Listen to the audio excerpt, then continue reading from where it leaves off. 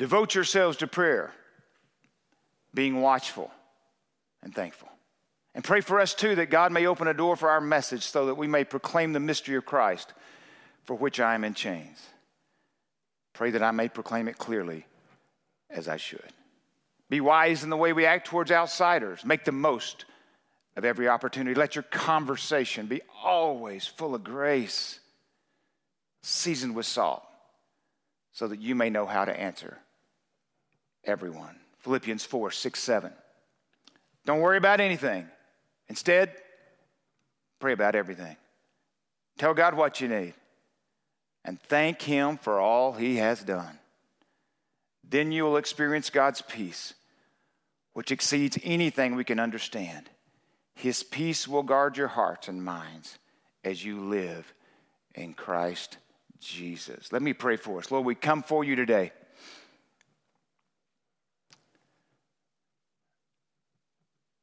Needing your mercies new today. Needing your anointing new today. Lord, we thank you for yesterday's mercies and grace. We thank you for yesterday's supernatural favor. But Lord, we need it today. And Lord, we ask that now over this church and over even this message and your messenger, Lord, as we come today to share the good news of a risen Savior. Thank you again for this time, Lord. We pray in your name, Jesus. Amen. Amen. Well, this Sunday after Easter, I hope if you missed last week, you can go watch that, but hopefully you're tuning in again this week because maybe you were here last week, maybe for the first time.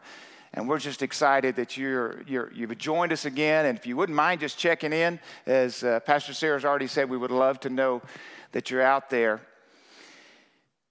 But this Sunday after Easter, I'm actually going to stay on a passage of Scripture this morning that actually is still on Resurrection Sunday because we, as I said last week, we celebrate this every week, actually every day. But every week, the church comes together to celebrate the resurrection.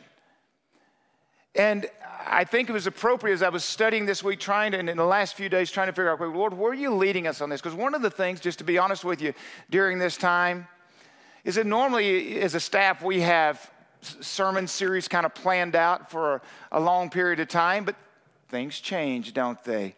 So that's where we've been kind of adapting and just asking the Lord to lead us, almost for me, week to week, what that may look like. And there are times I'm going, Lord, you've got to come through. There are times, like just earlier, I was standing over there next to that green room door that most of you know is over to the south side and debating whether to come up here or just go out the door and start walking, get in the truck and just drive off. Because if you're not here and you're not in it, and as Moses said, if you're not going with us, we do not want to leave. And if you're not with us, I am leaving. That's how I felt about it. So we come today, hopefully with a message of hope. Jesus is alive. Now what? We did a series last fall on Now What? As like most series we do here, they get longer as we go. But there is that question of now what? And questions are great. The Scripture's full of questions, and questions are great because inside of every question, the hope is there is a quest. A quest for truth, a quest for knowing someone else better, a quest for everybody's life being better because we're engaging each other. Sometimes questions, all you got to do is watch the news, the questions are not there for that. The questions are there to maybe embarrass someone or trip someone up or something along that line. But our hope is in asking questions, it's a desire to know more, to have knowledge. But again, even knowledge itself is not always enough. Knowledge, I think Dallas Willard says that knowledge in Scripture it's only experiential. And just because you have it here, if you're not living it out, it really still is not knowledge till you act on it. So we come today just thinking through this whole idea of questions. Scripture is a couple of my favorite questions in Scripture. One is, and found in Genesis 3, who told you that you were naked? And it's a profound question because it is the first time that we can understand after the fall that they understood that there had been a separation. There was an awareness that something was not right. So they hid, which leads to hiding, blaming, a lot of things, shame, and we all are still living underneath that so many ways. Pontius Pilate asking the question, what is truth? What is truth? Man, is that a question for the ages? But today we're going to come with a passage of Scripture, again, staying on the resurrection morning, and it's found in Luke chapter 24. And we read a little bit out of Matthew last week as the women came to the tomb. But just this passage of Scripture, there is a question here that I think may be of some help. I've preached on this before, so it's not, you may go, man, I've heard that. But what I've realized is, sometimes I don't even remember what I preached last week, let alone last year, so you probably don't remember this sermon either. So it's a version of that. It's not the full thing. But I think it's a profound question for us, especially during this time. We're isolated. We're in places many times where our mind can take off and just run and run and run. Maybe, just maybe today, this might be of help to you. Let's go to Luke chapter 24, verses 1 through 8. On the first day of the week, very early in the morning, the women took the spices they had prepared and went to the tomb. They found the stone rolled away from the tomb. But when they entered, they did not find the body of the Lord Jesus. While they were wondering about this, suddenly two men in clothes that gleamed like lightning stood beside them. In their fright, the women bowed down in their faces to the ground, but the men said to them, here's the question, why do you look for the living among the dead? He is not here. He has risen. Remember how he told you while he was still with you in Galilee, the Son of Man must be delivered over to the hands of the sinners, be crucified, and on the third day be raised again. Then they remembered his words. Great question. Why do you look for the living among the dead? He is not here. He is risen. And the same word here for living is a word we talked about a few weeks ago. If you went back, the word life, or zoe. And it's a life that's genuine, a life that's active. It's a life that's vigorous, devoted to God. That is the life. Why do you look for that kind of life in things that don't give life? Because all of life, I believe, and more convinced every day, is only through him. And you can't even borrow a drip of life in some ways from any other thing, because all life, this kind of life, only comes through Christ. Because you were made for this. This is your purpose. Back from creation, you were designed for this. But this question, why do you look for the living among the dead? It exposes something that's too true for some of us. You know, for the women that morning, and again, I won't go too deep into it, but for the women that morning, their long-awaited Messiah had been crucified. They came to the cross again, not remembering, because they had to be reminded by the two men, but not remembering, I guess, the words they had heard from Jesus, that on that third day he would be raised. They went there to do what they only knew to do, was to prepare the body. I don't think they went there with a great plan, because I don't know if they were going to be able to roll that stone away or not by themselves, but they went there with the right heart. You know what? Sometimes that's what you got to show up with. You may not have a great plan, and we need to plan, and I'm all into planning and strategic, but at the end of the day, sometimes we just got to show up, because we may be in our darkest hour, and I'm assuming these women were, but at least they showed up. Because there are times we can't see past the tragedy. All we see is death. But we still got to keep showing up. Sometimes we forget that there's something magnificent beyond the cross.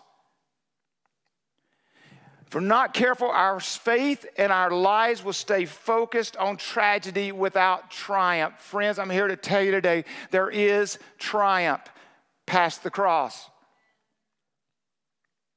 As we said last week, if the cross were the end of the story, if the tomb they went that day and the stone was still there, or the tomb was still with the body of Jesus, you would have never really heard about Jesus. You had never even heard about Christianity. There'd be no churches. We wouldn't be meeting here this morning, or you where you are. That wouldn't be happening. Jesus' followers would have disappeared like so many other followers of wannabe messiahs of that time, if that were the end. But here's the deal. The resurrection mattered. It's the centerpiece of the gospel. I realize we carry across, most of us, that's our medallion. It's hard to sometimes maybe see as our central metaphor is an instrument of death, and that's what we wear. But honestly, it could even be a stone rolled away, if you will, and have that on there, because at the end of the day, the stone was rolled away because Jesus is alive. Like most of you, I've had a lot of now what moments in my life. I mean, some are small. Sometimes things happen that you go, well, now what? And you're having to make a decision in the moment with, and they're small things, but they could become big things. But then there's a lot of big decisions you have in your life. How we ended up here at Renovation, as I've shared with you before, was a huge now what.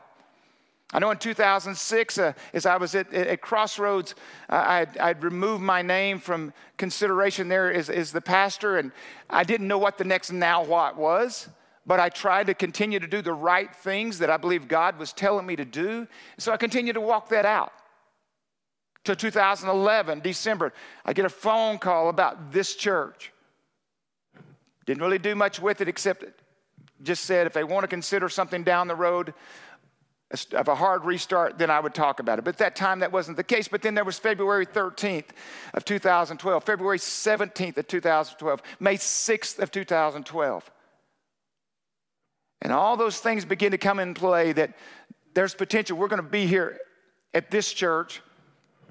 It would be renamed. We didn't know it at the time.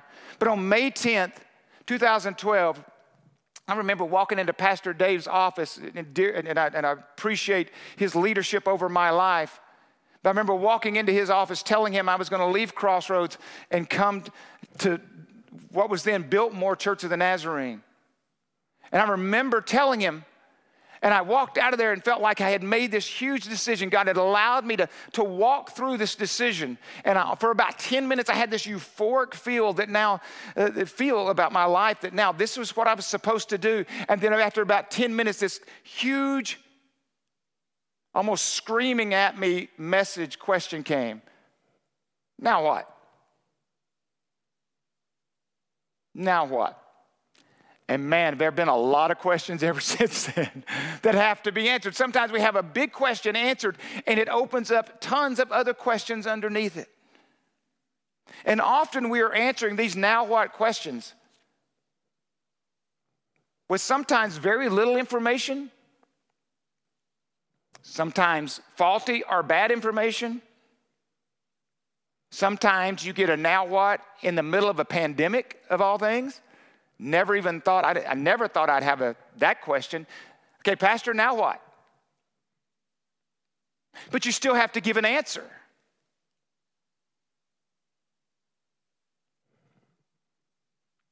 But even in the middle of all of this, even in the middle of the biggest decisions we have to make, we're going through it as a family right now, Jan's family and her mom, big decisions.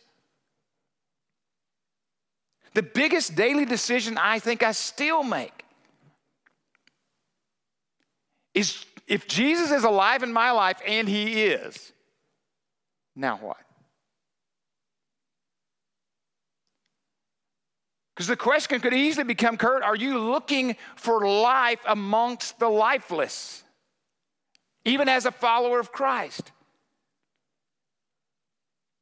It may seem today that message was addressed to those women, and it was. But why do you seek Zoe amongst the lifeless? It's really the question, honestly, for all time. And how we answer that question determines, really, to me, how we view everything else in life. Because it comes back to, even as I said earlier, even back to the purpose of life, why we even exist in the first place. Our marriage depends on how we answer this. How we raise our children depends on how we answer this. Everything. We seek life in so many places. And here, and I want to say, I agree with you. Some of these things that we seek life from are good things. And they should be part of our life. Don't hear what I'm not saying. Some of them. Relationships, marriages, our kids, even our church, those should be a part of our life, but they can never substitute for the life giver. Our career, our finances can never substitute for the life giver. Many of you know I love nature. My two sacred pathways, as many of you know, you've heard over and over, probably sick of it, is nature and music. Worship music specifically, and you mix the two together, it's awesome. Psalm 19, I don't have the scripture up, says, the heavens declare the glory of God. The expanse shows his handiwork. But we cannot seek life from the creation, only from the Creator. Recreation, which means to recreate. In other words, if I have recreation that I love being involved in, part of what it does is kind of recreate me. It kind of gives me, renews me. But we can spend so much time on our recreation that somehow or another we substitute that for the life giver. Serving energizes me. The blessing strategy we're able to be a part of right now, I'm so appreciative of what God has done in our church, and hopefully we'll be able to do a lot more. And right now, you know, we got a 10-day push to serve our veterans at Victory Place. So those are things we're trying to do, and it energizes me that we get to do that, but I can't find alone my life just in serving. Events or vacations, man, I've enjoyed traveling. I like to go, I look forward to things. Maybe you look forward to things. But again, friends, that can become something that you just continue to look forward to and don't look to the life giver. A wedding is awesome, but in itself doesn't give life. My point is this, those are good things. But there's only one that delivers life, and his name is Jesus.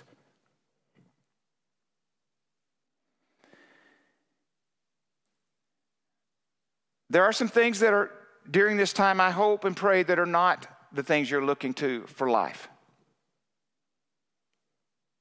that are lifeless. Addictions.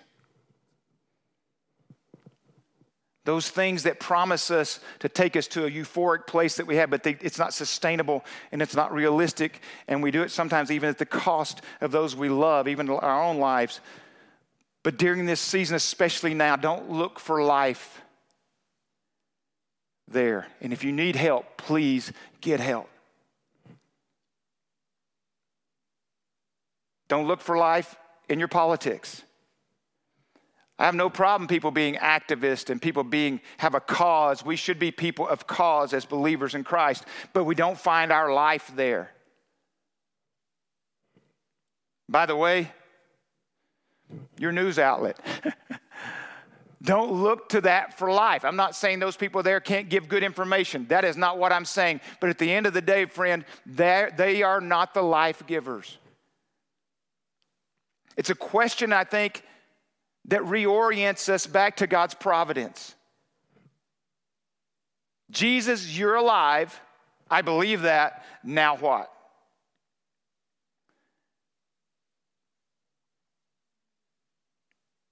I believe God's still up to something good, folks.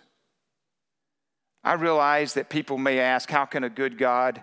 I just believe God is always up to something good. And I'm convinced of Paul's words in 1 Corinthians 13. Now I know in part, then I shall know fully. I realize, folks, I don't have all the big picture here. I'm the guy who, I hate going to a movie. Jan knows this. I hate going to a movie and getting there 5 or 10 minutes late. I don't like missing out on that first part because that may just set the whole thing for the whole story the rest of the time, and somehow or another, I just missed it. And you're trying to play catch up the whole time. I've never seen The Lord of the Rings, but you've heard me talk about this before. Can you imagine setting me down in a 12 or 13-hour trilogy and letting me watch 3 minutes of it, then and asking me to come out of that after watching 3 minutes and say, hey, tell us what it's all about from beginning to end? We only see in fragments.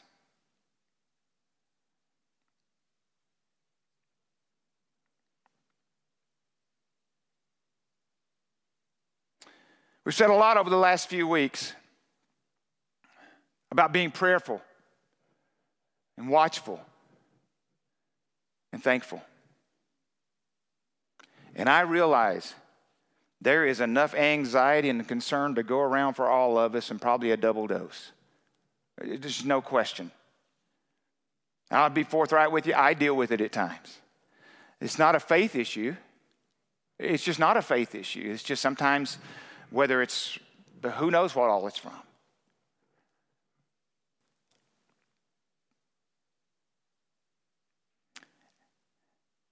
For me, I try to listen the best I can. And I just read this the other day, and it just reminded me. I was reading it in Job. And he just told Job, and he just said, Job, I just want you to stand. I want you to listen. But the Lord begins to walk Job through it. But one of the things he says was, where were you when I told the waves where to stop? I want to listen to the wave stopper. I want to hear his voice speaking into my heart and my mind, especially during times like this, anytime, but especially the one who said, waves, you stop right there. And he basically says, I humble the waves. You proud waves, I'm stopping you right there. Where were you, Job? I just want to be thankful. He goes on to tell Job, and Job, I don't remember the passage of scripture, but Job comes to the conclusion when it's all said and done. He said, before I thought I knew about God, now I know God. He said, I used to live on crumbs and rumors. I am no longer going to be satisfied on crumbs. I want to be a person who's thankful for what God has done. And I realize during this time, and again, I don't want you to hear what I'm not saying. I have, and many of you who know me, I have taken this very serious. Maybe sometimes a little more than some others would. Okay, I get it. And I would never, ever take anyone's pains and losses lightly. Lord knows we've experienced it as a family, and we're working through some of those things right now as we speak. And over these last few years, there's been more losses than probably in any other period in my life. So I do not take this lightly. But the reality is, I am surrounded by an absolutely staggering abundance of blessing. I'm inclined to believe that the grace I've been allowed to enjoy for the past 5 minutes, my heart beating and the ability to breathe and walk and move, is evidence that He Himself is very good. You and I got up this morning, and gravity worked perfectly again. The sun was still just the right distance from the earth to keep us from freezing or frying. Throughout this morning, I've been able to enjoy all kinds of experiences. I could taste coffee. And fortunately for many of you, I really am keeping it to about 1.5 cups right now. That's the reason why I'm able to stay within this zone right here. To see the beautiful skies and the mountains of this valley. To sing and hear the music. And friends, I am convinced someday we will also feel the touch of handshakes and hugs again. And I look so forward to that. As we read last week in Matthew 28, and we don't have the scripture up, it says, so the women hurried away from the tomb. And I love this. I just mentioned it briefly last week. Afraid, yet filled with joy. I know that feeling. afraid, a little bit of anxiety, I remember the day I walked the aisle in 1986. I know what it's like to be afraid. I had no idea now what? I'm standing in front of this Baptist church. Now what? But full of joy at the exact same time. The tension of needing to do courageous things. As we've said here before, courage is not the absence of fear. Courage is the absence of self. And sometimes you do things not because you're trying to eliminate fear. You're doing it because of the good of others. And at the same time, you can have fear in the one sense and joy at the same time. That's what they had. You know, we watch all these HGTV shows. Many of you do, not everybody, but a lot of people do. From Fixer Up to Flipper Flop and all the ones. And many of you have been probably way too much recently, probably. But the reason I believe we love these shows is there is something within us that was put there by the redemptive God that we love to see things overcome, to be repurposed, to be redeemed, to be renovated, to have new life, Zoe.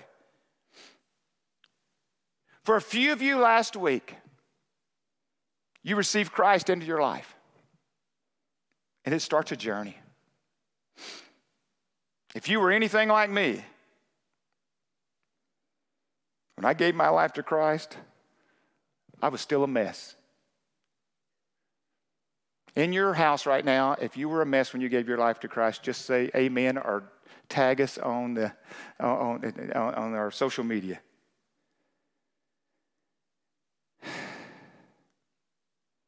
I didn't know any scripture at the moment.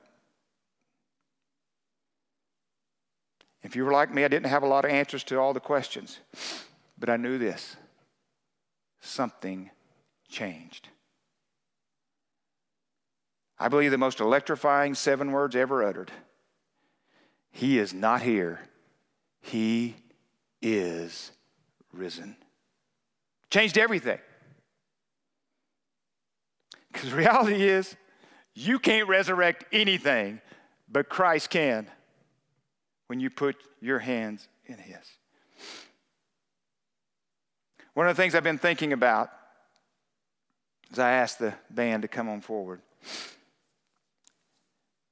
in the last few days, as we've been isolated across this country, alone but waiting when that day will come that we can come back together. Now, some of you may not be, but I think there's a lot of you just waiting for that reunion, waiting. And I thought, is that a little bit like what it is in heaven?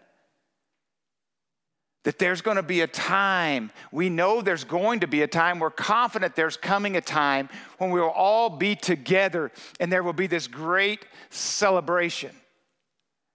And as we said last week, the song that we sang today, Graves to Gardens, that there's nothing better than you.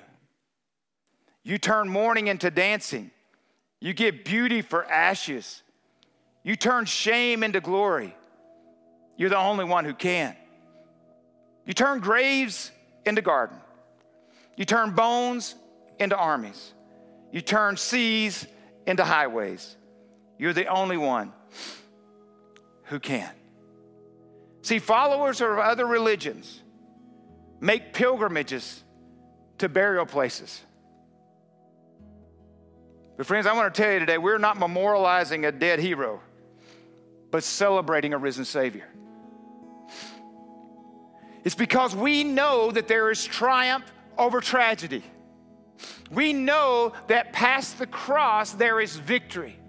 We know that the light shines in the darkness, and darkness has not, cannot, will not overcome it. There is a great light, and that great light shines hope, peace, joy, love in the darkness. Hope has a name. Peace has a name. Joy has a name. Love has a name. That name is Jesus Christ, the hope of the world. Friend, I realize for some of you today, even this is a heavy day. And we've been praying for you.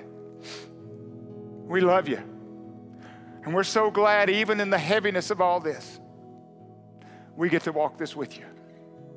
Sometimes from a distance, but what we know is our God's arm is not short. His ear is not deaf. He is not caged in. He is not put in a box.